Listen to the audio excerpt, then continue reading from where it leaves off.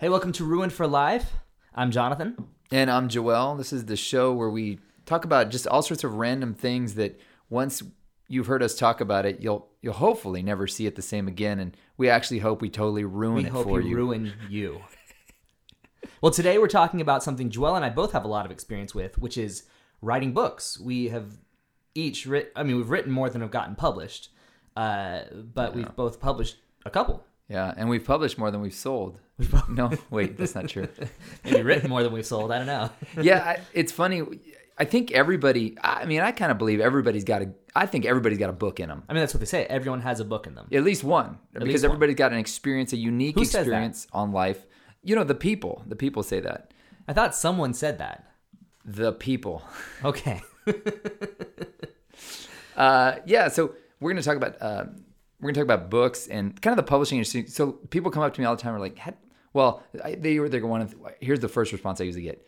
Dude, you must be rolling in it now that you've written a book. And I'm like, yeah, let's talk about how much money people actually make off of books, because it's like rarely does a book sell more than about 700 copies. Like I say rarely. Books sell more than that, but that's like the average, right? The average number that kind of floats around is between 700 and 1,000 books that people sell. That's the question. So I've actually seen that it's more like 5,000, but maybe that's average book sales and not the average book. So maybe we're doing like different statistical analyses here. Average book, a general book that gets published, you're saying only sells 700 copies. Yeah, I mean that's when I first got signed with an agency. I have more friends than that on Facebook. Yeah, but you've also seen how few of your friends actually buy your book. That's Everybody's true. like, I'd buy a book if you wrote it, and then they actually don't buy the book. I have a lot of people that follow me, and they all tell me they buy my book, and I'm convinced none of them do. Yeah, right, because you're like, wait a second, I have 700 friends, and I've only sold 300 copies, whatever. And that's the other thing, too. Then the other excuse is, well, I don't read books anymore, I don't have time, I do audiobooks. So I just got my audiobook done for my recent book. We'll see. We'll see. We'll see who actually buys it. That is the question. We actually, me and my co-writer for my last book, we just found out today that we are getting an audiobook for our book. That's the book that sold like a bunch of copies right out the gate. Well, that my friend, the co-writer, sold a bunch of copies right out of the gate with. But yes. Comeback Effect. The Comeback Effect. Yeah, it's good book. So that's the first thing is I think people don't realize that there are a few authors that make a ton of money, right? But Stephen King, J.K. Rowling. Yeah. But it's very rare that people make a lot of money off of book sales, because I mean, for like my first contract, I think I get like $1 per book, $1.10 if I'm lucky. Once I hit a certain threshold, it goes like $1.25. Yeah, and so that book was sold for like $12. Yeah. And what was your I was like, it's 12.5%, I think, right, on gross sales. No, it was 8%, 8.25 or something like that. I thought it was just a flat rate. No, I think it was like 8% of sales of the sales is what you get. Right. Like for the retail price or whatever is what you get for a book. So the bottom line, like my agent said, he has people all the time. They're like, I got a book contract. I'm quitting my job. And he's like, no, don't quit your day job. Because the question is, can you survive? I feel like that. This is what that phrase was. What that statement was made for is, don't quit your day job. For real. Yeah. So like, even if you get a great advance of $20,000, like which neither of us have. Right. So like, let's do the math on that. I mean, there's some guys that get, you see people get a 6-figure book advance. That's rare, right? Like you have to have a track record of that to get that. So even if you got $20,000, let's divide that by 12 months. Can you live off $1,500 a month? Do you know if so? I mean, this is something that I think a lot of people don't realize is like what an advance is. So basically, we get 8% or whatever our sales. So if my book sells for $12, I basically get $1.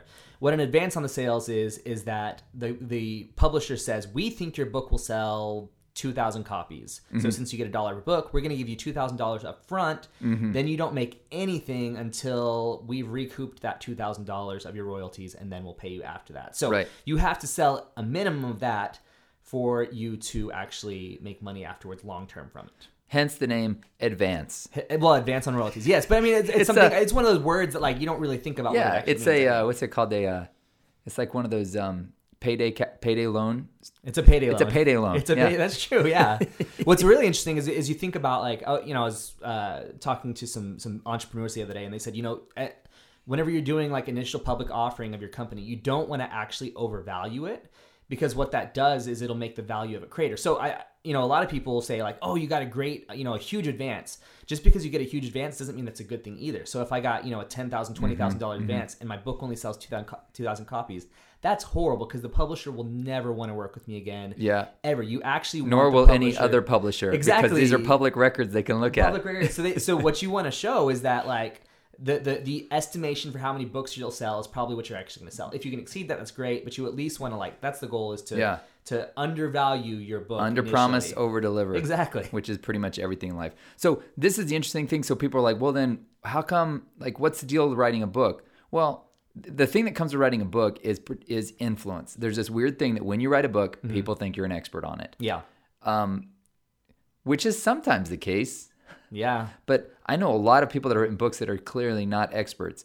But anyways, the point is, but that's where the next question that I get from people all the time is, should I self-publish or should I traditionally use a publisher? Yeah. And I'm like, that is a really hard question. It depends on what you want to do. I don't know if I've even decided that for myself. I think I'm flip-flopping back and forth. And we've both done both. Yeah. So the last one, the one that I wrote by myself, I self-published. The one that I wrote with my friend Jason, we published through a publisher. Had a great experience, but I still am not sure that I'm sold on publishing.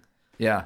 Well, and I mean, that's what's hard about it too. So especially if you're going in for influence. So I tell people all the time, if you want to be public, doing public speaking, this is of course for nonfiction. Fiction's a whole nother world, which I dove into, but kind of ended up not getting involved in. But for nonfiction, if you want to go into it for influence, then you probably want to go with a traditional publisher because there's this there's something about having somebody stamp your name hey, this is a legitimate book, right? Yeah. Because we've all read self-published books where we're like, dude, you should have hired an editor Totally to tell you the truth. Yeah. You should have had an editor to tell you the truth, which is a fortunate thing I had with the most recent self-published one I did. I had a brutal, vicious editor. I say that jokingly. She's really amazing. Mm-hmm. No, that's actually what you want in an editor. You do. Wounds from a friend can be trusted. Not to hate on any previous editors, but you want a jerk. You want someone to be like, dude, this is stupid. I am bored reading this or something like that.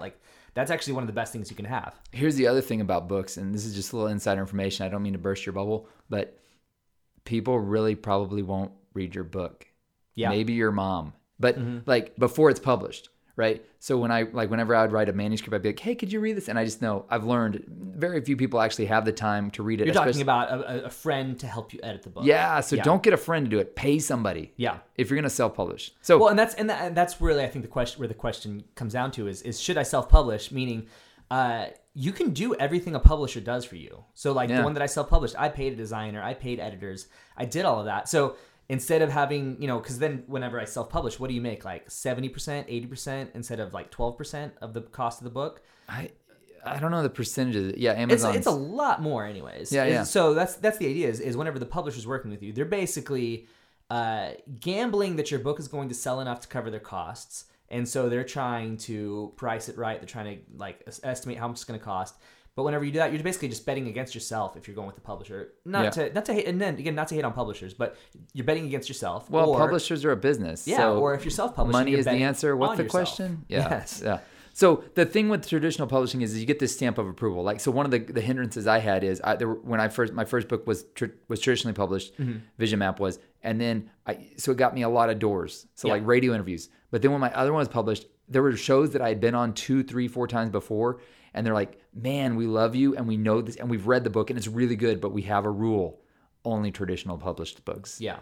So I couldn't get on the radio show this time, which is so it's kind of a bummer. So there's the value of that. It's a key that opens doors where people are like, okay, somebody legitimate said this is legitimate. Here's the irony though too about the publishing industry is that even though so while being published gives you a stamp of approval that people will listen to you, really in order to get published, you already have to actually prove that people listen to you. Yeah, that's where it's getting. It's getting to that point where they're like, we want to know how big your email list is. If it's 20,000, we know you'll sell a lot of books. Yeah, so what happens before you get a book published, a lot of what you do is actually creating a book proposal.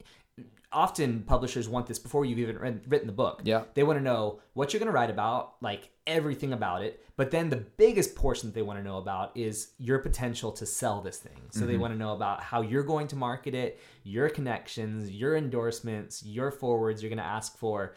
They want to know how you're going to hustle to sell this book. So a lot of publishers don't even want to work with you unless you could probably sell 2,000 to 5,000 copies on your own without the publisher even being involved. Yeah, right, exactly. So it's kind of weird that in order to get the stamp of approval from a publisher, you already have to have a stamp of approval from the publisher. That's like trying to get your first job. They're like, well, you need experience. They're like, exactly. Well, how do I get experience? I don't have a first job. Well, you have to find one. You'll have to find a job that will give you experience. It doesn't need experience, which none exist. But the thing about it is, so these book proposals. This is another question. People are like, "Well, I've written the book," and I'm like, "Here's the dirty little secret.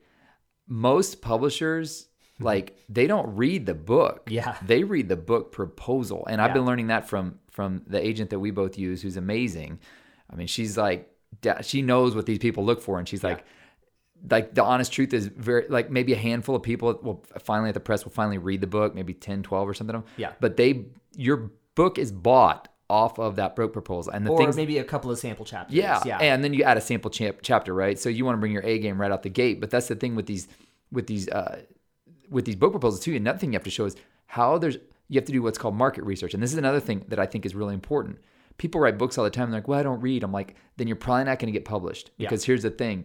They want to know what books are already out there that are like your book and why your book is different. Mm-hmm. Or why your book will either do as well or do better.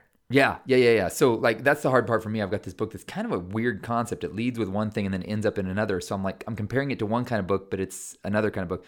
So I had to explain that in the book proposal. I had to say, yeah, we lead with this issue, but then it comes out over here. Uh-huh. And then the other challenge is everybody, I mean, like, here's the really hard part. It's hard to see your writing honestly. Yeah. You're too close to it, right? And so we get emotionally attached to our stuff. And that's what I saw. I would go to these book writers conferences, particularly fiction. And you get to pitch at these conferences. You get to pitch your idea to the publishers. And oh my gosh, I stood at the door where, like, you're waiting in line to pitch your book to publishers. And, like, you'd see people, like, walking out, just tears, women have mascara just pouring down their face. So this publishing conference, should the tagline be "Life's a pitch"? Life's a pitch, and then you get rejected. But But yeah, so that's the challenge, is you can't get too emotionally attached to your stuff, because it's really hard for me. I remember the first time I got, like, some really honest feedback from somebody I paid to give me honest feedback, and I was like, rah! I was so mad for 3 days. But you don't understand. But it was so dead on. If I wouldn't have made those changes, the book would have been horrible. See, you know what that makes me nervous about is I'm actually working on a work of fiction right now, and I hate it. Yeah, if you So hate your stuff. If I hate it, that's probably a So bad you sign. shouldn't hate it until you've already got the book deal and you've worked so much on the final version of it that then you're like, why would anybody read this? No, I'm just like, man, this is so lame. It might be amazing. I'm hoping that I'm on I'm the rare exception where I hate what I'm doing, and then it's just going to be something that's fantastic. Never know. Maybe that could be a sign that if I'm hating it, that I'm going to, like, make it entertaining enough for me that. Yeah. Well, that's what's hard about it. So with writing a book, so here's the other question I get is people go, how do you even write a book? And there's two angles. So, like, fiction is one thing. Maybe we could do a specific podcast on fiction, but I want to talk about nonfiction. Yeah, because that's really what we have the most experience with. I started out doing fiction and actually wrote a fiction book that we looked like we had a contract on, but then nonfiction took off for me. You should just self-publish that one. Get it out there. That's what I'm probably going to do with my novel once I finish it. Just, like, I don't know. I might. It's a lot of work. It's a lot of that's work true. to self-publish. But so You anyways, can do it like other people and just put it out there without any editing. Yeah. Take it as it is, sold as is. So with nonfiction, the people ask, like, how do you structure a good book? Like, what's the word count it needs to be? Oh yeah, and that's a hard one too. People, and then the answer the pros give you is it needs to be as long as it needs to be, which is not true, because a publisher generally wants 40,000 words at least. Your book publishers, to justify and it's the ruin this for you, to justify the price point they want to pop on that book. They're not going to be able to sell a little skinny tiny book for $22. So they're going to beef it up. Yeah. I mean, unless you're a big name author, right? And everybody's like, well, what about those books like Don't Sweat the Small Stuff? Well, according to the people I've heard, the days for those are done. Yeah. Right. That's not true. There's always the exceptions. There is always the exception, and somebody's got to take a risk on it. But the publishing industry, I don't see a whole lot of risk going on right now. I have a friend who actually he innately understands the concept that publishers want 40,000 words, because he will read about a chapter or two of a book and he's like, yeah, I got everything that I wanted to get from that book. Because to be honest, like you've probably read a book where about a third of the way through you're like, this could have been done. Yeah. Like I've read so many like that. I'm like, I'm pleased. I'm happy with this. Like, Yeah. let's just end it here. Exactly. Yeah. And yet they have to pad that word count. Yeah. I mean, it's like the old worship albums. It's like any old album. You just needed one good song and you had an album, and then the rest of the songs were filler songs. Yeah, we'll probably talk about CCM another day, because we have a lot of fun knowledge that ruined CCM for us. We grew up listening to contemporary Christian music, and I'm kind of ruined for it. Yeah. So here's another thing about the books thing that's very interesting to me is as I talk to people, they're like, how do I write a book? How do I write a book? And then, or they've written a book. Mm-hmm. And the thing that people forget is this. Nobody cares what you have to say unless it has to do directly with them. Yeah. I mean, that's my rule for the internet. Everyone on the internet is a narcissist. Once you acknowledge that, even non-narcissistic people, I'm a narcissist on the internet. We're all narcissists. I only care if this article was for me or if your Facebook post, if I relate to it and like, oh yeah, that happened to me. Right. That's so that's one of the challenges that when a lot of times I read people's books, it's their gut-wrenching story. And I'm like, man, this is really powerful. But unfortunately, there's no payoff at the end. Mm-hmm. So, and here's the other thing is don't wait till the end of the book to put the payoff. Yeah. So I know this guy who wrote a book and he's got some really interesting stories, and he really thinks his stories are very interesting. I mean, he just thinks they're amazing. Yeah. And they're all right. But I see these places in the book where he could have totally laid down some clear application to help people kind of get through the day or get through their life or challenge. He waited till the end of this 40,000 page book, and I'm like maybe 2 in 10 people are going to get to the end of that book. Yeah. And read the application. But they're going to be going... Because isn't that the stat, like most people don't read past like page 8 of a book. I can believe that, yeah. That's why you'll have a graveyard of books on your bookshelf where bookmarks are hidden in there, showing where you stopped reading. Exhibit A right behind my brother right here. And I've gotten to the point where I don't keep reading a book unless it keeps my attention. I mean, I think that's actually a great book reading rule, that stop reading the book as soon as it loses your attention. Yeah, or give it a couple pages because maybe it's just a lull. True, right? Yeah. No, I had to do that with a Stephen King book, actually. Like, I was reading it, I was listening to an audiobook, and I'm like, I'm dead. But I had heard that the series was so good, so I was like, okay, it's his masterpiece series called The Dark Tower, which supposedly ties in together all of his works. And I never actually read a Stephen King book, so I'm like, oh no. So what I've done systematically is gone back and read every book up until when that book was published.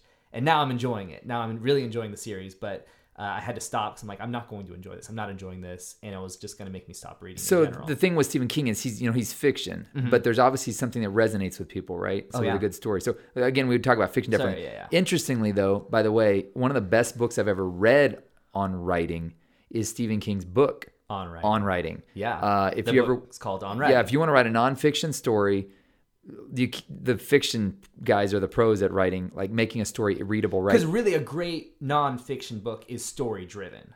Yeah. And the rules of story apply to nonfiction, to fiction. That's right. So you need to know how to tell a good story. And I think that's one of the hardest things you talked about, that people's stories, they're interesting to themselves, but what's actually interesting about a story is not necessarily what you think is interesting about a story. Right. It's what resonates with the individual. So that's why it's so important to be, here's the big word, audience centric. Mm-hmm. Always focus on what the audience wants.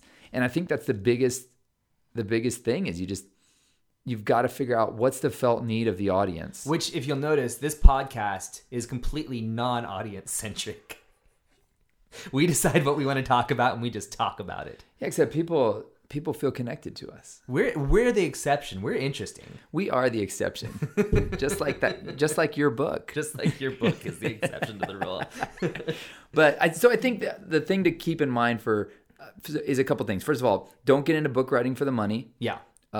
Second of all, figure out what do you know, first of all, and write about that. Here's a tell-all. So my last check from my publisher, which they pay me a check every quarter for my royalties, was I think $34. No, I think it was like $130, which was a good quarter for me. Dude, we need to go out to Ruth's Chris. I know, that was great. You can pay for yourself. But if I'm relying on checks every quarter, $130, what's that? That like $40 a month? Like, yeah, that's not livable. So that means I sold probably 45 copies that month. Maybe if you moved to Bangladesh. I moved to Bangladesh. So don't get into it for the money. Second of all, figure out what you already...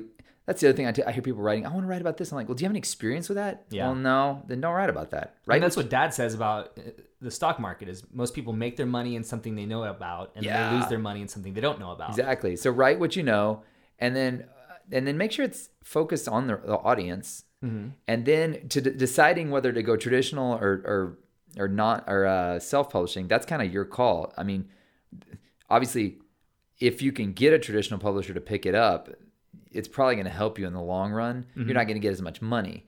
But if you're trying to make a living from this anyways, then I would question it, right? But then But self-publish, like some people just want to write a book for their family and some Yeah. friends and have some around. That's a great way to do it. And you can go things like Amazon CreateSpace and you can publish your book. That's another thing I want to warn people about, because I hear this all the time from people. They're like, oh, a publisher contacted me and they so want my book. They said they've never read anything like it. I just have to send them $3,700 and they'll take care of everything. And I'm Yeah. like, that's not a traditional publisher. That's you betting against yourself doubly. That's what's called a vanity press. Yeah. And what they do is they hire somebody for $1,800 to lay out your book. They tell you your book's amazing. They lay it out, they print it up, and you have to pre-buy 2,000 copies.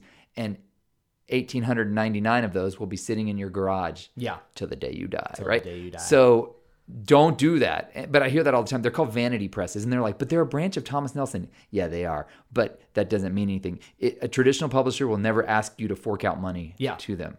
So you might as well just do a self-publish yourself, pay the money, and then you get the royalties. And then you don't have to pre-buy many books out front too. Yeah, because they actually, one thing people, when I talk to friends who are interested in writing a book, is they don't know about Amazon, and there are a few probably others out there, but they have this thing called, it's called Kindle Direct Publishing. I think That's it's right. called CreateSpace Amazon. doesn't exist anymore now. Yeah, Amazon Direct Publishing, where basically what they do is they actually, I don't know how they do this actually, they print it on demand. So when someone orders a book, they print it that day perhaps and then send it out. So Amazon Prime 2-day shipping, I'm guessing they have a few on hand already. Like they print probably the minimum amount that they want to keep in their stock. Right. And then they ship it out just as if it was a regular book. So it's freshly printed the day someone buys it, or a few weeks before the day You can someone smell bought it. the ink. You can smell the ink. Yeah, Right. That's something that's really cool is a lot of people don't know about that. So let me ask you this. Would you encourage people to write a book? Yeah, I'd say so. I think what happened with me is I wrote probably, and you probably have the same situation. I wrote my first 2 or 3 books. Well, first of all, I probably didn't finish my first 5 books that I started writing. But then I wrote 2 or 3 books that I'm like, these are garbage. But then my 3rd or 4th, whichever one it was, I was like, hey, this is actually something. Like, Yeah. sometimes you got to get it all out there first. the practice of it is Yeah. worth it just in that. That little book vision map I wrote it 5 other times. You had some hard drive issues. That was the reason. Didn't you have a computer crash or like That computer crash probably needed to happen. That was destiny, that book. But the bottom line is you got to figure out your own voice, and the only way you do that is by writing. And the other thing you got to do is you got to read a lot. Like don't expect to write a good book if you haven't read a bunch of books. I'm probably so like I don't read nonfiction, but I write nonfiction. And I feel like I do pretty well at nonfiction, but maybe that's because most nonfiction doesn't keep my attention because they're poorly written or they're not very story driven, because I love story. Yeah. And so whenever I write, I want to write stories. So you disagree that you need to read a lot. I'm probably that's what everyone asks me. What's But you my listen to a lot of audiobooks. Yeah, all fiction. I read Stephen King. Well, but it's J.K. still Rowling. reading. It's still reading and understanding It's true. structure. I understand structure of things. Yeah. I think that's one thing that I try to tell a lot of people is like the goal of good writing is to know all of the rules and then to able to intentionally break 'em. break them. That's like music. But so you know the rules enough to know why you're breaking them and why breaking them actually works. But a lot of people, I think, they read a book that breaks all the rules and they say, oh, perfect. So like, for instance, starting sentences with the word and. You can totally do that when you're writing. But I do that a lot. yeah, I do it all the time. I've actually had editors like pull me back from it because I do it so much. But the reason I'm doing that is because I'm trying to make it conversational. So I know the proper way to write. Yeah. But then I make it conversational, and that's why I'm breaking the rule. That conversational thing is so important because I just recorded that audiobook the other day, and I realized this would be really hard if I didn't write like I speak. Yeah. That's one of your biggest tips to me was read your writing out loud, and if it doesn't feel natural, change it. I've had a bunch of people who have sold a lot of books tell me that, like, read it out loud to yourself. Otherwise, you're gonna be like, this doesn't even sound like me. And that was one of the biggest problems I had with my most recent book. Is the editor wrote it, and she wrote back, and she basically said, no, just this no. is the book that you're working on right now, not She out says there yet. this doesn't even sound. No, the Fully You, the one. The full, Oh, okay. She said no, this doesn't even sound like you, and I got mad at her. But as I read it out loud, I'm like, oh my gosh, I can't even stand listening to myself if you ever say read this. the thank you notes in the back of books, you'll see the angst that went through the writer's like life at the moment of like the editing process. You'll see that there's Dear so Joe, much pain. I hated you at the moment. I hated you. Yes, that's like the consistent thing in most thank you pages of books. So here's the one thing. If you want to write nonfiction, 2 books that really impacted me the most, I've got them right here. Is the one, it's called Stephen King's On Writing, a Memoir of the Craft. It's loaded with profanity and F-bombs. So just go As in. his other works are. So just go in with,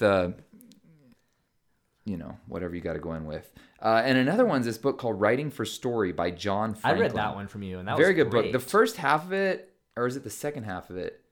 One half of it's kind of lame. It's kind of like self-indulging about how good of the articles he wrote. But there's some really good tips. Each chapter starts with an article, and they're kind of dreadful, actually. But Yeah. his tips are amazing. Yeah, there's some really great tips in here on how you write a good story. So I would encourage you, man, if you've lived, man, you've experienced Have something. you lived, man? And the best thing you can write about, I think, is the greatest challenge you've faced. Yeah. Because people want challenge. They want to read about challenge. And then don't just sit there and, here's a big word, bloviate about yourself. Yeah. Talk about how it applies to other people and what they can learn. So I always tell people this. If you want to write a good book, do this. What are the top 10 things you think people need to know to live a good life or to go through and survive what you went through? So if you lost a child, or if you were in a car accident that lost your mobility, or if you lost, what are the top 10 things you would say to somebody who's going through right now what you're going through? And that's your 10 chapters. Here's my tip, too, to understand what makes your story interesting is be aware enough of other people's stories to know how your story is different. Because you'll find out that the majority of people's stories are the same. Like, we all had parents that were flawed.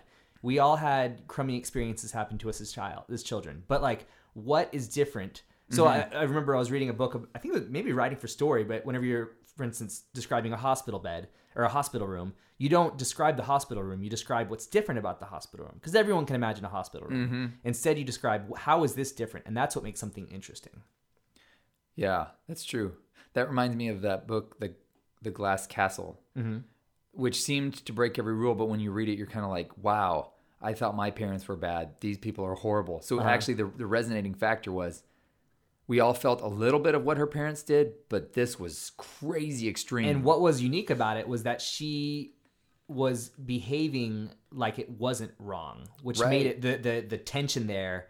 Like you could see what was wrong, but she was like, "This is just my dad." Like Exactly. That's what's really crazy about it. That's what's so different about it is that you don't acknowledge the dysfunction. Yeah.